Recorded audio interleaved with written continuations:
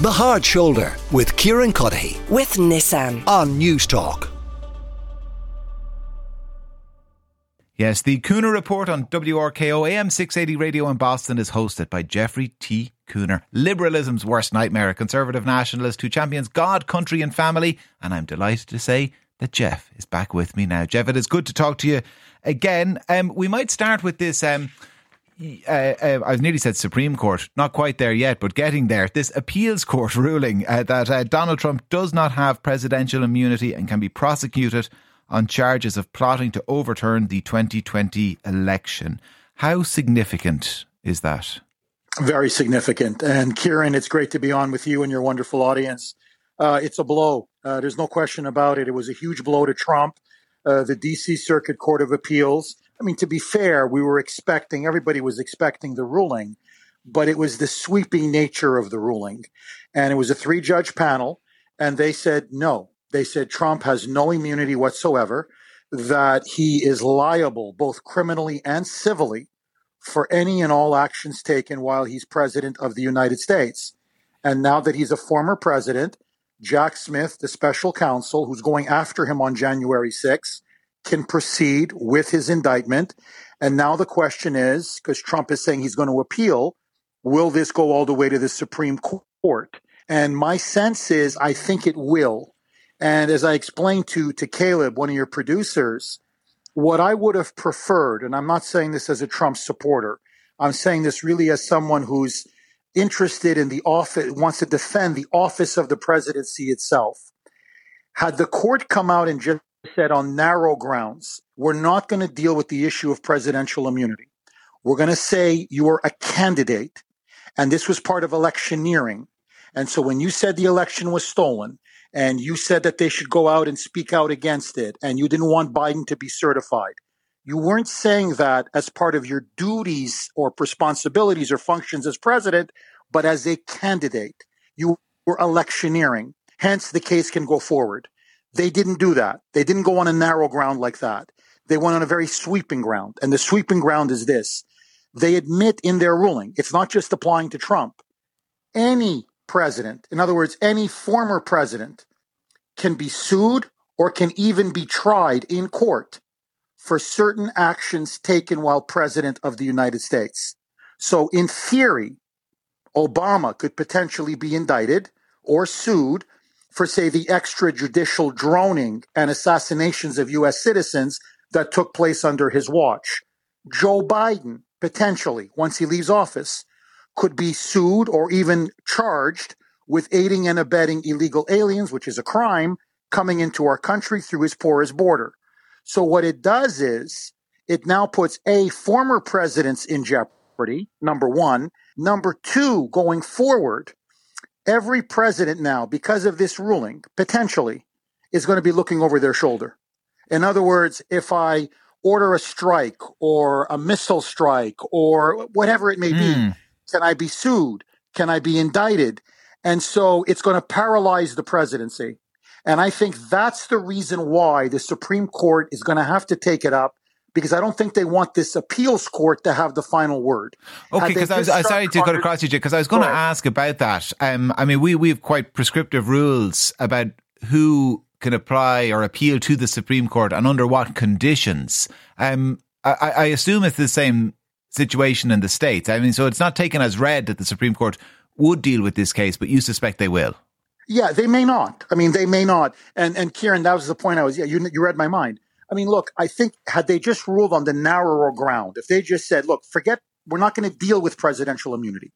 We're going to deal with January 6th, your conduct, what we think was appropriate, inappropriate. No, this was not part of your duties as president. You were a candidate who had lost. And, you were complaining and you wanted people to go and protest. And I'm sorry, you don't have any protections. Jack Smith can proceed with his indictment. Then the Supreme Court would say, fine. I don't think the Supreme Court would have stepped in. But now, when you're calling into question the very shield, the very doctrine of presidential immunity, I mean, look, the Supreme Court is arbitrary. They don't have to take a case. They're under no obligation.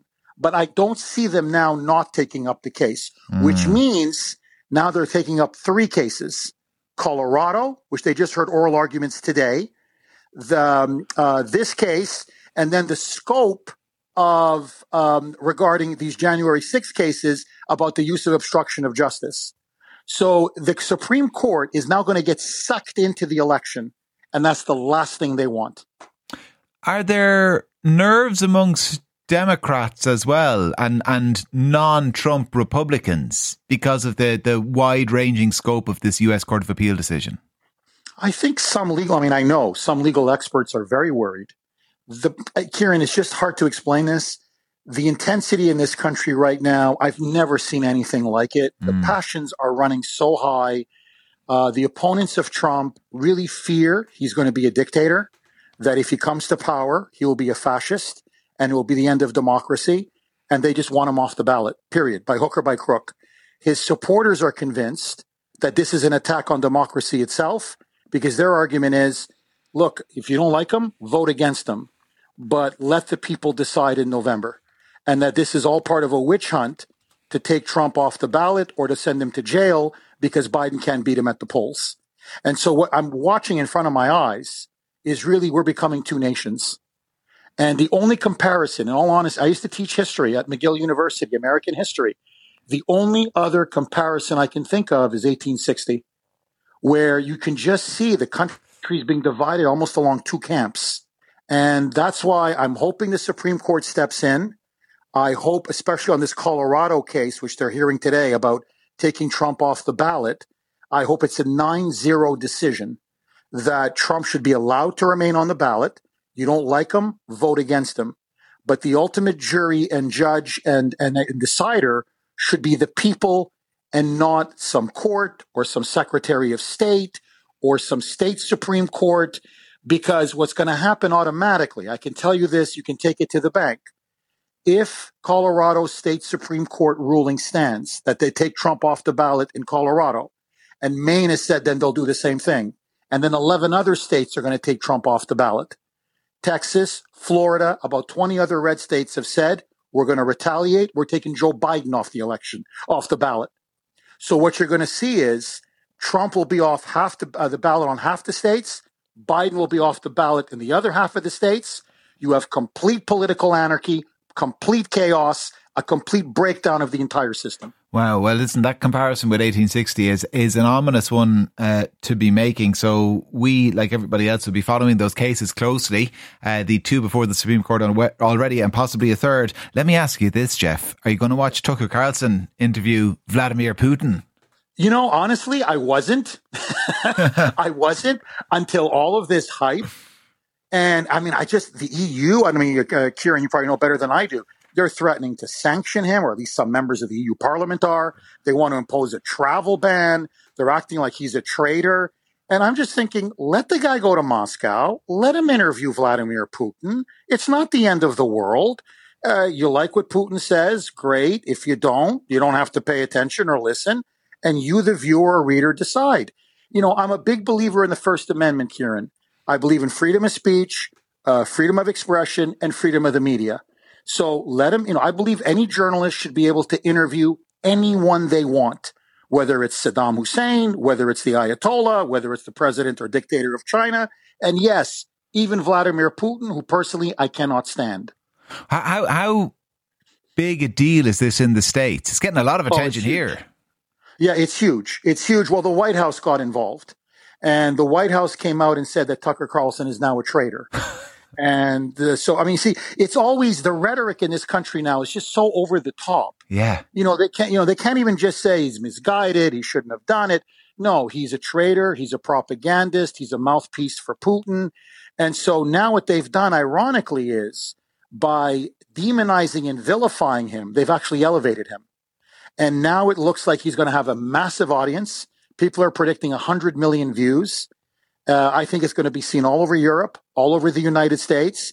It's going to be unfiltered, unplugged. Yeah. And, and the irony is, Kieran, CNN wanted to interview Putin. Well, I think that's why I kind of Tucker Carlson in this interview, he kind of has stuck in the craw of a lot of people is, and you like me would have watched this kind of big, long kind of monologue he went on justifying the interview the other day. He posted it up online, and in it he talked about how people kind of give these softball interviews to President Zelensky all the time, but nobody has bothered to ask Vladimir Putin what he thinks about this. As if nobody wants to or has asked Vladimir Putin for an interview. No, you're right. No, and that's the hypocrisy of this is stunning. They'd love to have this scoop. And so part of it is just professional jealousy and envy on the part of all these reporters. And of course, the reason why Putin is giving Tucker the exclusive is because Tucker's going to ask him some very soft questions. He's not going to hammer Vladimir Putin. So, so I just look at this and I'm like, that's why personally, before all of this, hysteria broke out and this international furor, I probably, he interviews Vladimir Putin. I don't care. I pretty much know what Putin's going to say anyway. I know his arguments about Ukraine. I don't buy them. But the fact of the matter is, I wouldn't care. Now, I want to see what the fuss is all about. What's everybody so worried about? Jeff, who's going to win the Super Bowl? I hate to say it, but I think Kansas City. Why do you hate to say it? It's a victory for Tay-Tay. Well, that's what I'm saying. That's exactly why. Come on. I'm not a big 49ers fan, but I am so sick of Travis Kelce and Taylor Swift. By the way, my Love's daughter, Young Dream. Oh, she sings every one of her songs all day, all night. And it's Travis Kelce and Taylor Swift. That's all it is in the media here, nonstop. Will he propose at the Super Bowl if they win? It's a soap opera. Jeff, please, I don't think my heart could take it if he did it. Oh my God, such excitement. Jeff, listen, great to talk to you as always. Jeff Kuhner is host of the Kuhner Report on WRKO AM680 Radio in Boston. This listener says, it's amazing how the Democrats are trying to jail their political opponents. American politics at the moment is rotten, and that's on both sides. However, I will go with Trump as he's least likely to go to war, says one listener. 40-odd presidents prior to Trump, says somebody else, had no issue with being indicted after leaving office. You only have a problem if you commit a crime. And Joe Biden hasn't done anything like that, unlike Trump. And one more for the moment. This from June in Kildare, who is an American. She points out, I have to say, I'm one of those liberals your guest regularly denigrates. At this stage, how anyone desires the despicable Trump back in the White House is beyond me. June, thank you for getting in touch.